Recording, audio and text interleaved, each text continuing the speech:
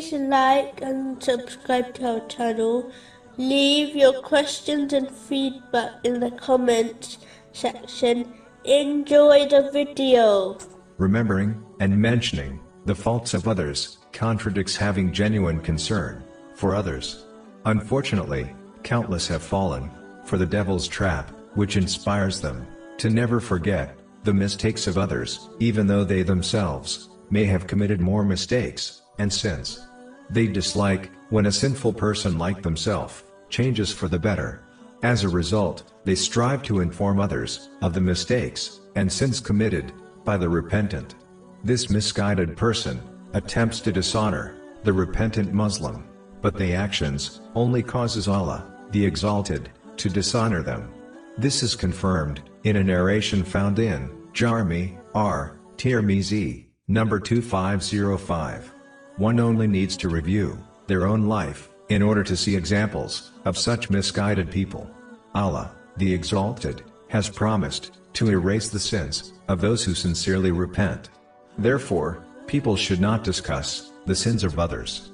Muslims should concentrate on their own sins and strive to sincerely repent and change for the better. They should not waste time observing the sins of others, as this is not their duty, nor any of their business.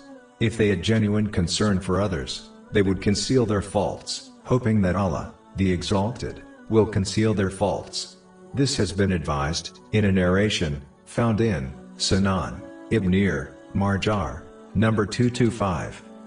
As mentioned in earlier podcasts, concern for others includes commanding good and forbidding evil. Unfortunately, due to a lack of knowledge, many perform this important duty incorrectly. Instead of bringing others closer to Allah, the Exalted, they only drive them away. Certain etiquettes must be fulfilled in order to perform this duty correctly. For example, one should never use this as a means to degrade someone, as some often do. A Muslim should avoid persistently badgering others regarding undesirable actions that are not classified as sins. Those who do this only inspire others to harbor enmity for them. In addition, one should always try to avoid making a specific person a target of criticism. Instead, they should adopt the characteristic of the Holy Prophet, peace and blessings be upon him, who constructively criticized in a general way, without naming names.